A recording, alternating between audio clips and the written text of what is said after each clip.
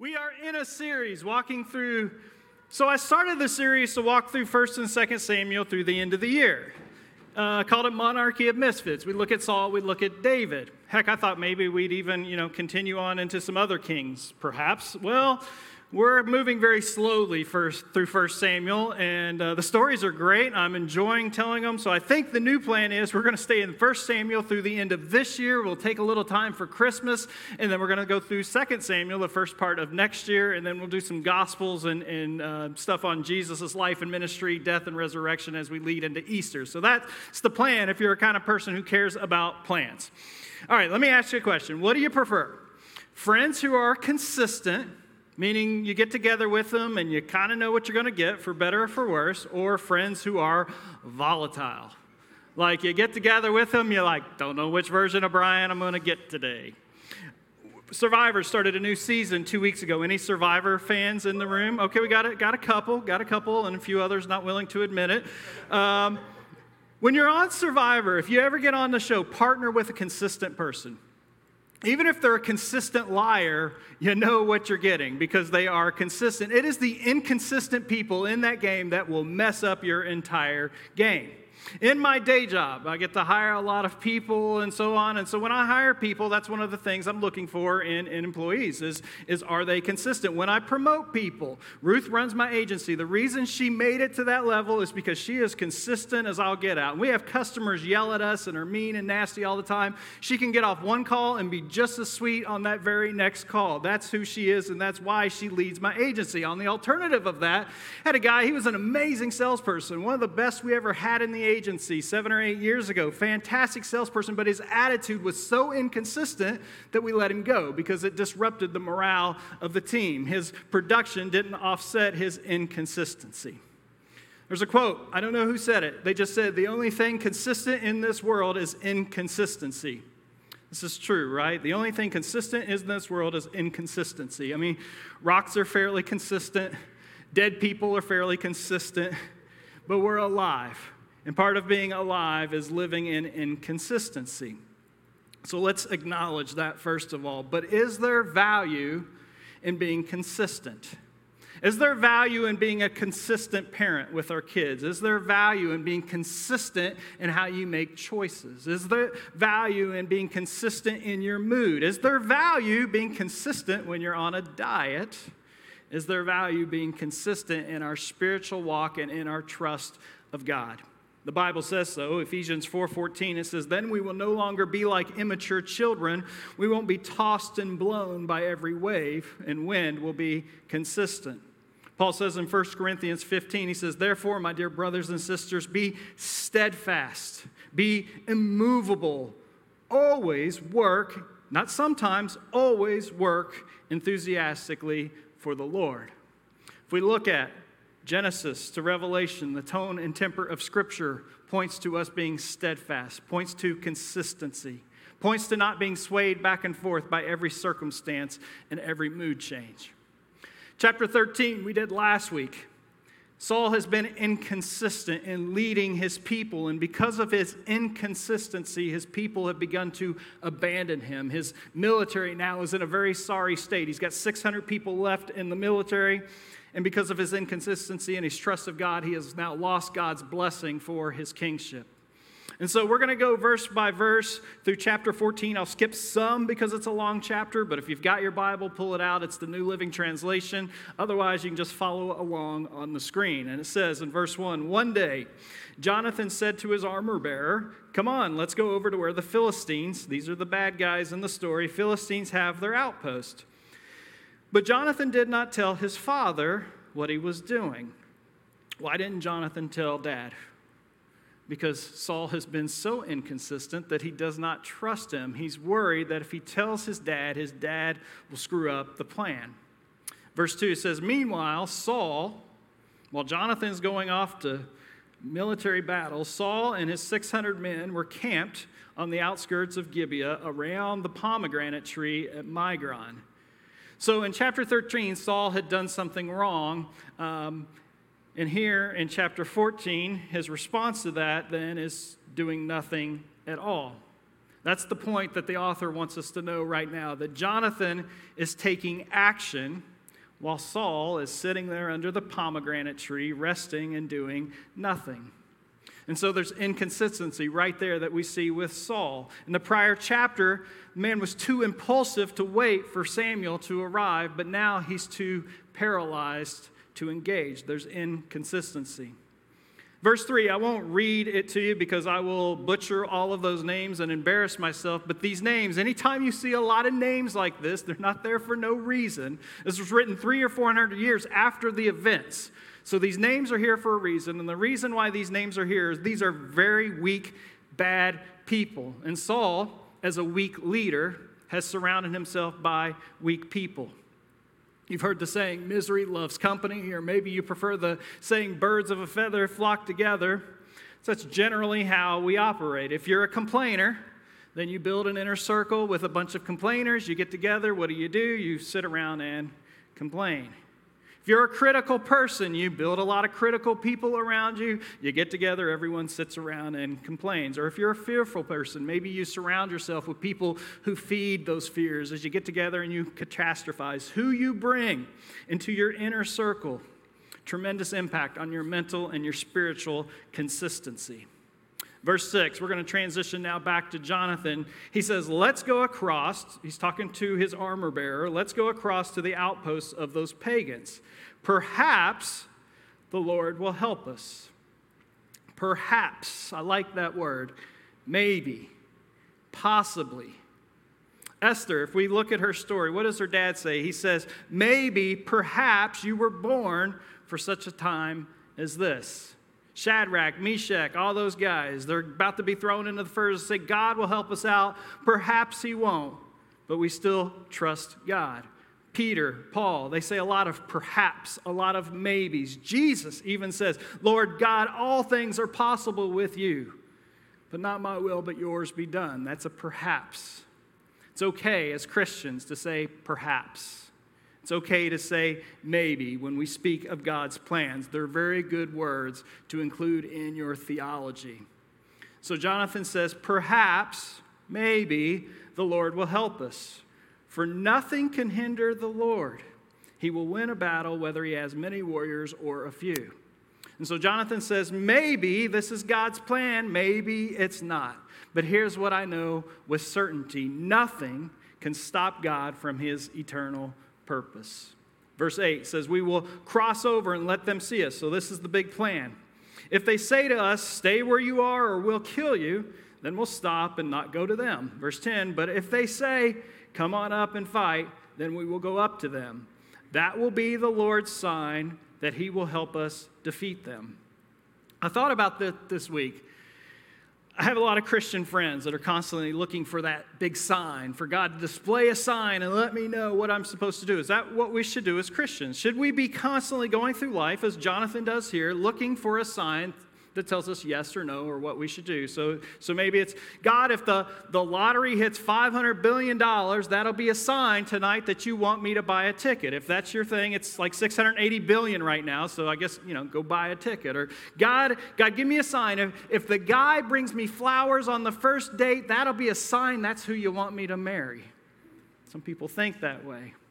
But I will tell you that signs do exist. That's a bad idea to operate in that way, by the way. But signs do exist, and they ought to point us right back to God's word when we are looking for signs. And so if you come across somebody in need, somebody struggling, maybe that's a sign God wants you to help them. Or maybe if you are looking for someone to marry, look for signs like humility, sacrificial love and gentleness and consistency. Or look for warning signs like volatility and selfishness and dishonesty.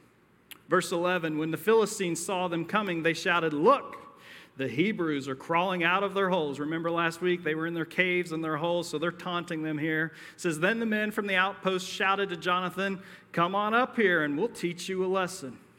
That's the sign Jonathan was looking for. And so verse 13 says, so they climbed up using both hands and feet, and the Philistines fell before Jonathan, and his armor bearer killed those who came behind them. And it goes on to tell us there were 20 men in total killed. They were spread out across the half acre. This is a pretty brutal war battle and scene that's happening here. Verse 15 says, suddenly, panic broke out in the Philistine army. So now it's spread. They've defeated these 20 people, cut them up, spread them over a half acre. It says panic broke out in the Philistine army, both in the camp and in the field. And just then, an earthquake struck, and everyone was terrified. We generally think of earthquakes as something terrifying, right? Whether it's, a real earthquake, whether it was like in that opening kid video we saw every time Kenny spoke, it sounded like an earthquake on that video.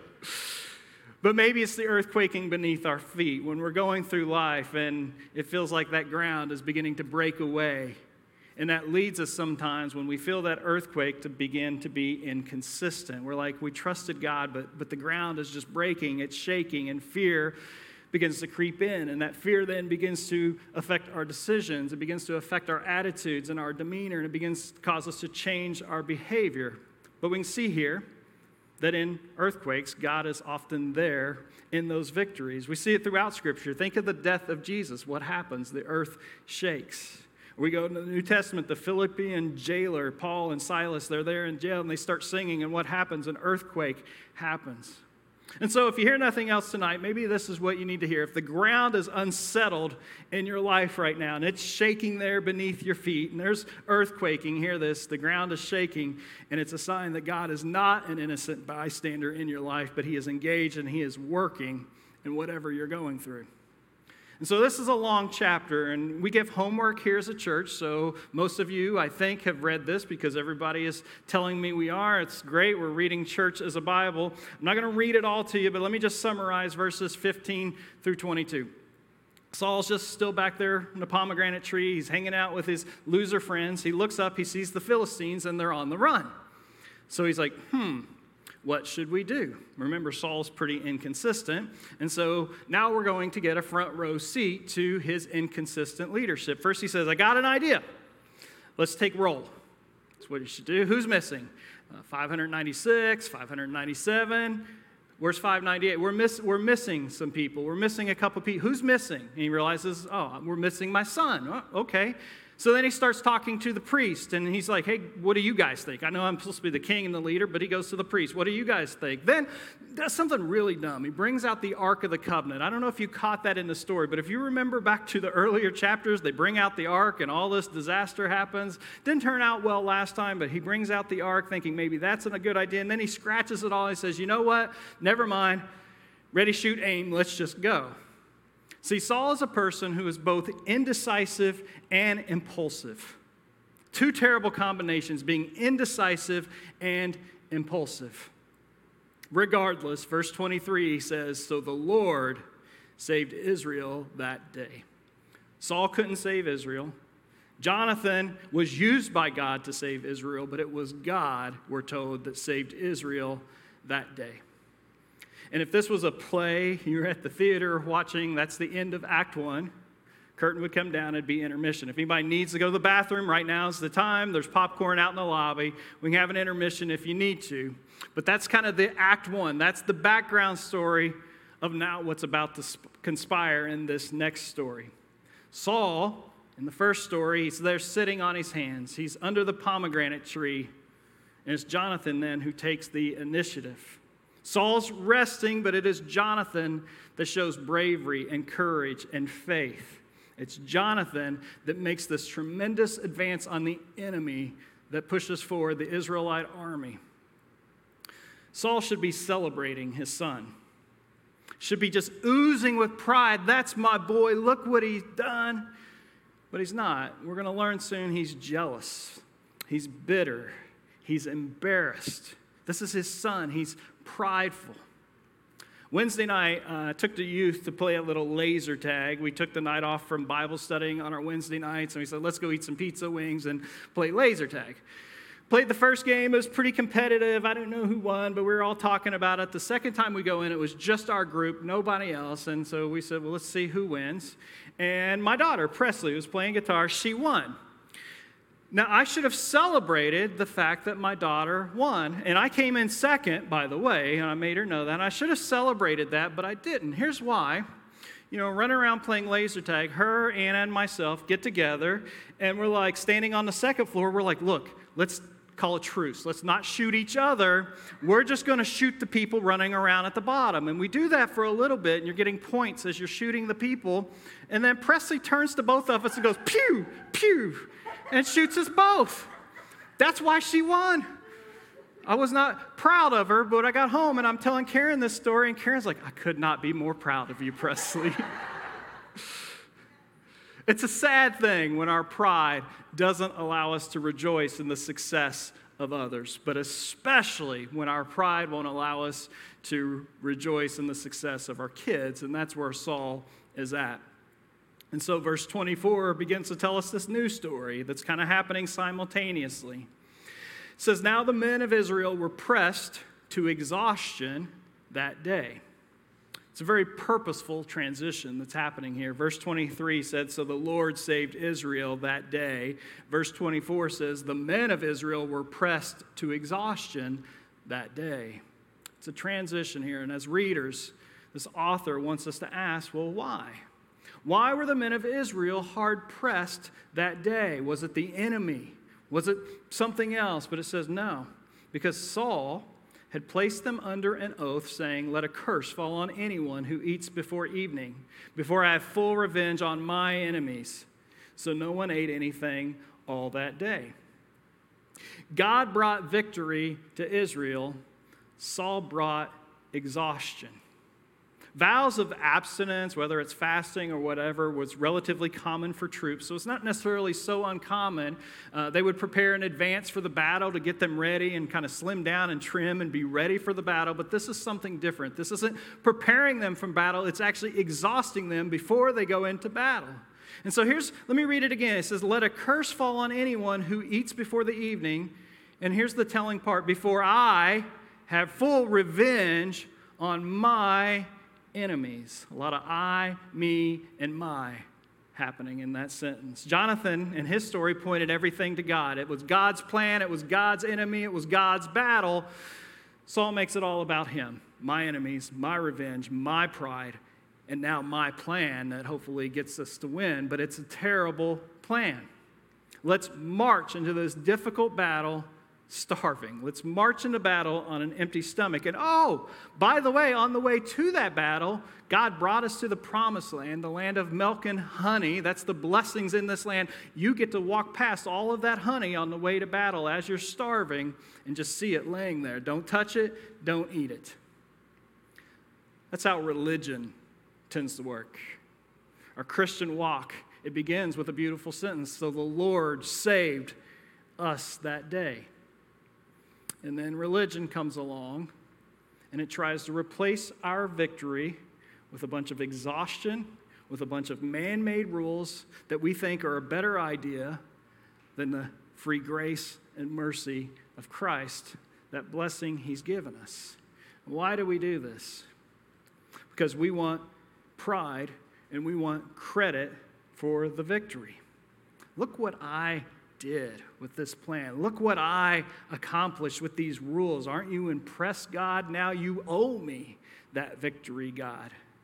Meanwhile, all it accomplishes is exhaustion.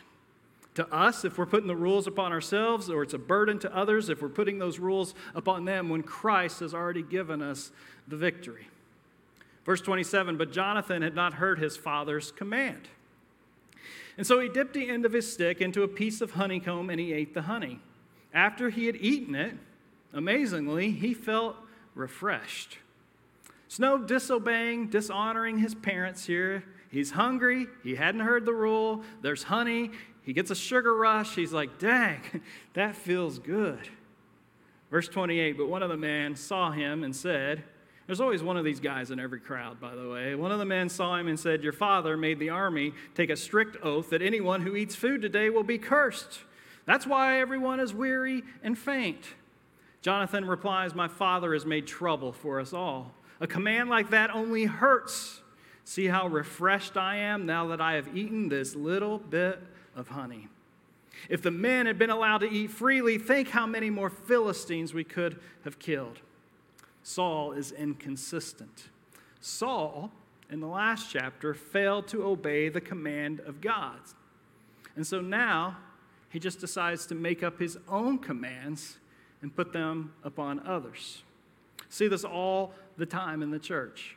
Give you an example. The Bible speaks in no uncertain terms about generosity, about giving to the church, about giving for the building of God's kingdom. And yet it's always those same people who haven't followed that command of God, who haven't given a dime towards the kingdom of God in decades, the same people who like to dream up all kinds of other commands that they believe all those people over there should follow. Or maybe it's the person who looks at porn every day, but the commands are about who can and cannot serve in the church. Or maybe it's gossips like there's no tomorrow, breaking the commands of God, but creates rules about what words are and are not acceptable for others to speak. It's total hypocrisy. It's inconsistency at its finest. And all these rules, all these burdens that aren't from God, they exhaust us. They drain us of energy, the energy that could have been used for the real fight and the real enemy. Verse 31 says, they chased and killed the Philistines all day, from Michmash to Ajalon, growing more and more faint.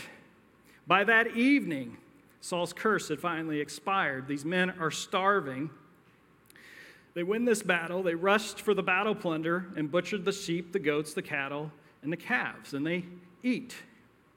It's like a group of teenagers who haven't eaten in 20 minutes, and they come upon a pizza and they just devour it because they're starving to death, and they eat everything else in sight too because they're so hungry and famished. The people eat everything without thinking, the sheep, the goats, the cattle, the calves, but we're told they ate them without draining the blood. Saul's command was a man-made law, something he made up. But the draining of the blood before eating was a God-given law. And I won't bore you with all the details, but if you want to go check it out, it's Leviticus 17. Animal blood was to atone for human sin, which made it sacred. It symbolized life. Therefore, God says it's not to be consumed.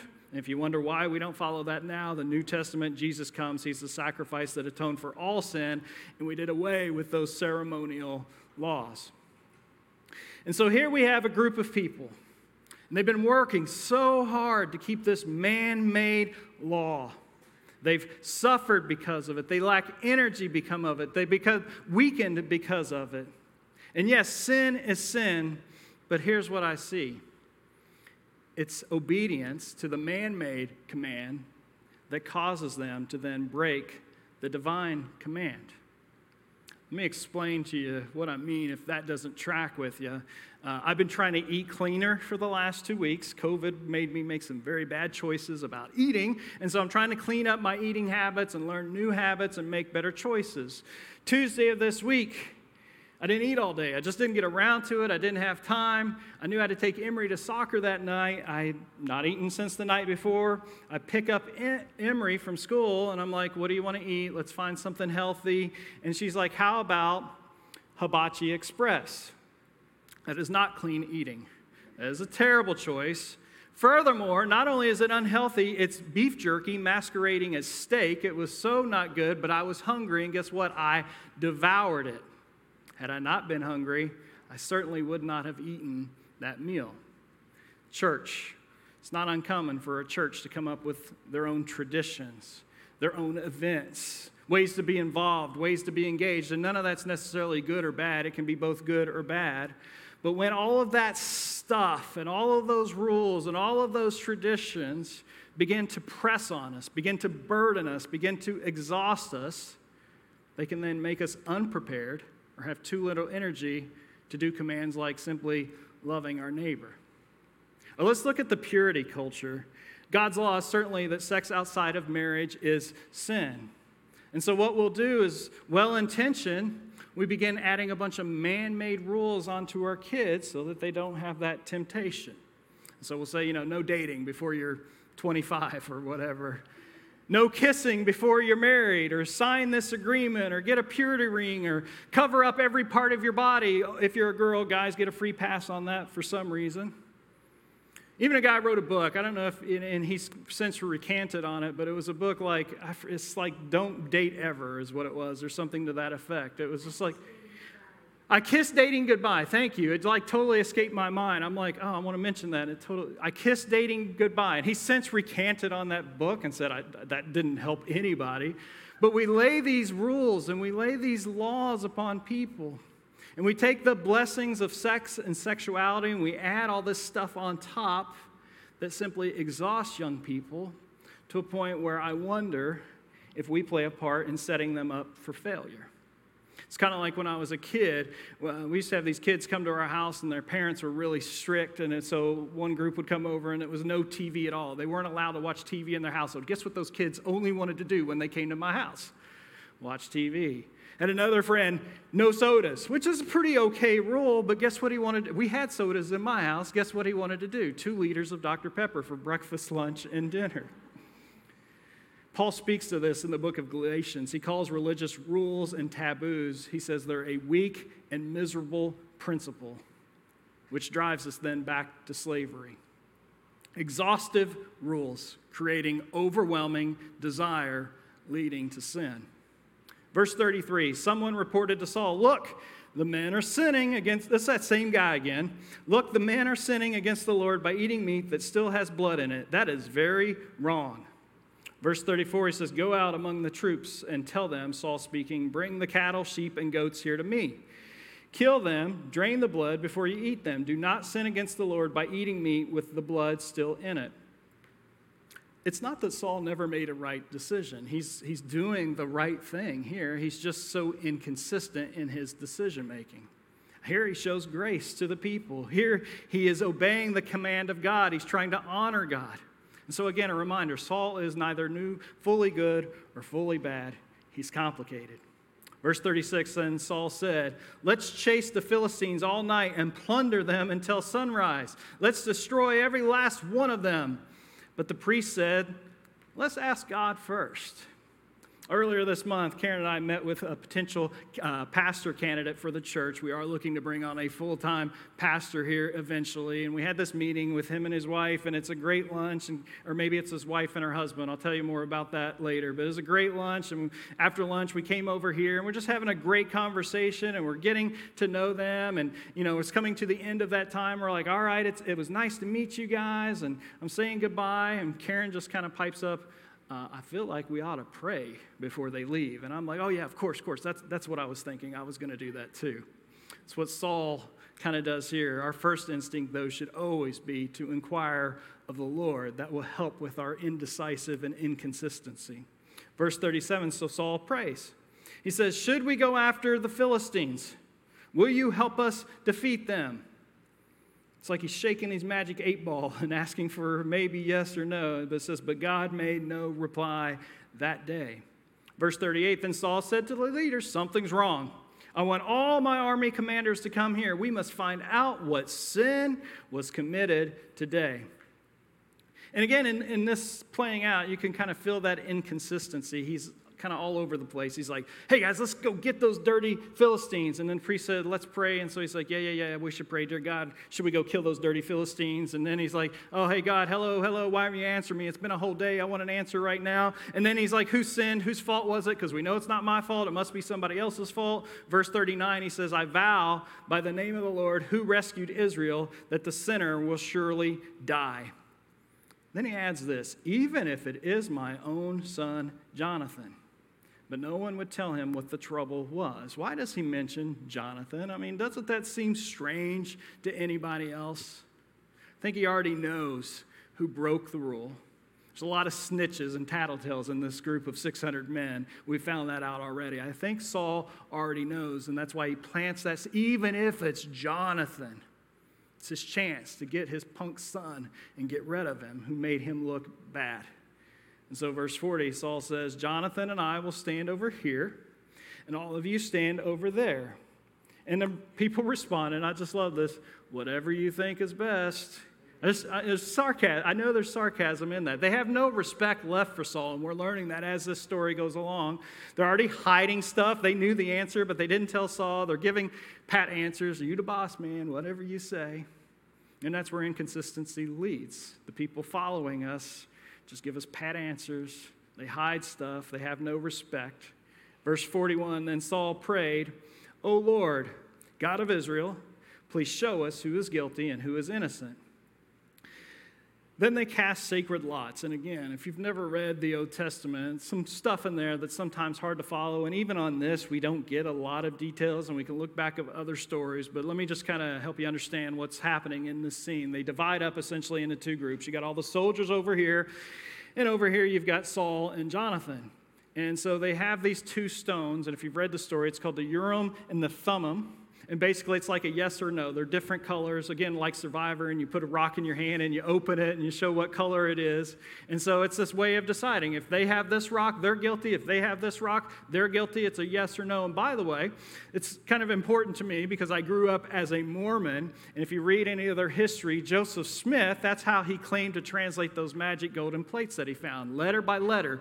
Is it A? Is it B? He would go letter by letter, and that's apparently how he translated the Book of Mormon. So anyway, a tie-in there. If you didn't know that, maybe that'll fill in on Trivial Pursuit for you. So here they've got this thing happening. They got them separated. They got the Urim and the Thummim, and Jonathan and Saul were chosen as the guilty ones, and the people were declared innocent. And then Saul said, now cast lots again. Let's do this thing over again. Now I'm going to stand over here. We're going to put Jonathan over there. We're going to hold the rocks in our hands. Then we're going to open them. They opened their hands, and Jonathan was shown, it says, to be the guilty one. And Saul says, tell me, what have you done? Do y'all remember that phrase from last week, chapter 13? Samuel shows up, and Saul, what have you done? Saul remembered that statement. Jonathan says, I tasted a little honey. There's only a little bit on the end of my stick. Does that deserve death? And again, the sarcasm is just bleeding out of this. He's like, yeah, Dad, I did something really bad. I got us this great victory that you wouldn't or couldn't do because you're just resting up under that pomegranate tree. When I got the victory, I gave all the glory to God, and yeah, on the way I had a little bit of honey. It's definitely worth condemning me to death. Verse 44, yes, Jonathan, Saul said, you must die. May God strike me and even kill me if you do not die for this. But the people broke in and said to Saul, Jonathan has won this great victory for Israel. Should he die? Far from it. And so the people rescued Jonathan, and he was not put to death. And we don't know how they rescued him, and I wish I knew more of that story. It just says the people rescued him, and he was not put to death. So that's the absurdity of this situation. It's revealed in the fact that the people now finally speak out against this king that they had asked for. They intervened to save Jonathan. It's this ineffective and effective end of Saul's kingship. They say, our king that we've been given is a fool, and they give him a vote of no confidence. That's what inconsistency does if you're a leader. Whether you're leading an office at work, or whether you're leading your kids, or whether you're leading people in your circle of influence, or whether you're coaching and leading a soccer team, inconsistency tends to give us a vote of no confidence from those who are following us, and we've been given the blessing to lead. Verse 47, now when Saul had secured his grasp on Israel's throne, he fought against his enemies in every direction. And wherever he turned, he was victorious. He performed great deeds, saving Israel from all those who had plundered them. Notice it said Saul, not Jonathan. And you read that at the end of this, and you're like, what? We've been reading this terrible tragedy about Saul and all the bad decisions he's made and all the dumb stuff he did and how he tried to kill his own son. And then the story ends with all the great things that Saul has done, and they lived happily ever after. What we should see here is Saul did have wins. He had successes. He did some good deeds. He did some good stuff. He had military success. But personally and privately, he was a failure. That's that inconsistency. And it's also a reminder to us that it's perfectly possible to succeed in the public forum and enjoy all the accolades that come with it, but yet fail in the battleground of one's own heart. You have an amazing career. You're uber successful while being a terrible parent or a terrible spouse at home. You're a gifted speaker from the pulpit, but a gifted verbal abuser behind closed doors. You have a willingness to give everything to the battles that don't matter, and a quitter when it comes to the battles that truly matter. Inconsistency. It's Saul's middle name. And we can read this story and just be like, what a loser. I mean, this guy's trying to kill his own son. He's making terrible choices. What a deadbeat. But that's not the purpose of this story, to look at Saul and just to beat him up and to criticize him. When we read Scripture, especially the Old Testament, we're to understand everything was written, as Paul says in Romans 15, so that through endurance and encouragement, we might have hope. It's the purpose from front to back of Scripture. But where do we find the hope in the tragic, sad picture of Saul collapsing? And by the way, we're going to read some more stories in future weeks, and it gets worse, and he goes downhill even further. This is just the beginning. And so maybe the point of this story is, don't be a Saul, be a Jonathan. I taught this 10, 12 years ago now, one of the first classes I ever taught at my former church. And I taught this story, and that's how I taught it. Don't be a Saul, be a Jonathan. Look at all the great things Jonathan did. Look how he leads. Be a Jonathan. And there's some validity in that, but that's not the point of the story. The point of the story, and the point of the Old Testament, the point of most of Scripture is to see a reflection of our lives, to see a reflection of our brokenness. And so when we're tempted to judge Saul for his lack of faith, we should look in the mirror and see our lack of faith and trust in God. When we see his inconsistency, we see his impatience, we should say, yeah, I'm a whole lot like that. And then to wonder, what kind of hope could there be for a screwed up person like this to look back at ourselves and say, what kind of hope could there be for a screwed up person like me? As frustrating as Scripture can be, it's written the way it is to move us from here to move us to there, to move us from hopelessness to move us to hope, to lead us down the path to the victory we're giving at the battle of the cross, where we got a king who is everything that Saul failed to be as a king who is consistent in every way. So consistent that he never, ever went back on his promise for the consequences of sin, and that promise was it led to death. Yet so consistent in his love of his people that he poured out those consequences onto his son so that the Lord could save Brian that day. The more we trust that king, the consistently good king, the king who is consistently by our side, the more steadfast, the more consistent our hearts will become. Let's pray. Father God, we thank you for your consistency. God, we thank you that you are steadfast. God, we ask tonight that we just look and reflect upon our lives, about our inconsistency, about the decisions and the choices we make, how we're all over the map. God, I ask that we lean into you and begin to change that consistency to lower the peaks and the valleys. God, we thank you for the cross. We thank you for grace that picks us up and carries us through. It's in Jesus' name. Amen. We'll just stand. Hey, thank you for being here tonight. I got a little homework for you for next week. And let you in on a secret, those of you who are here tonight. First of all, read 1 Samuel, chapter... Your mouth is getting a little dry. 1 Samuel chapter 15.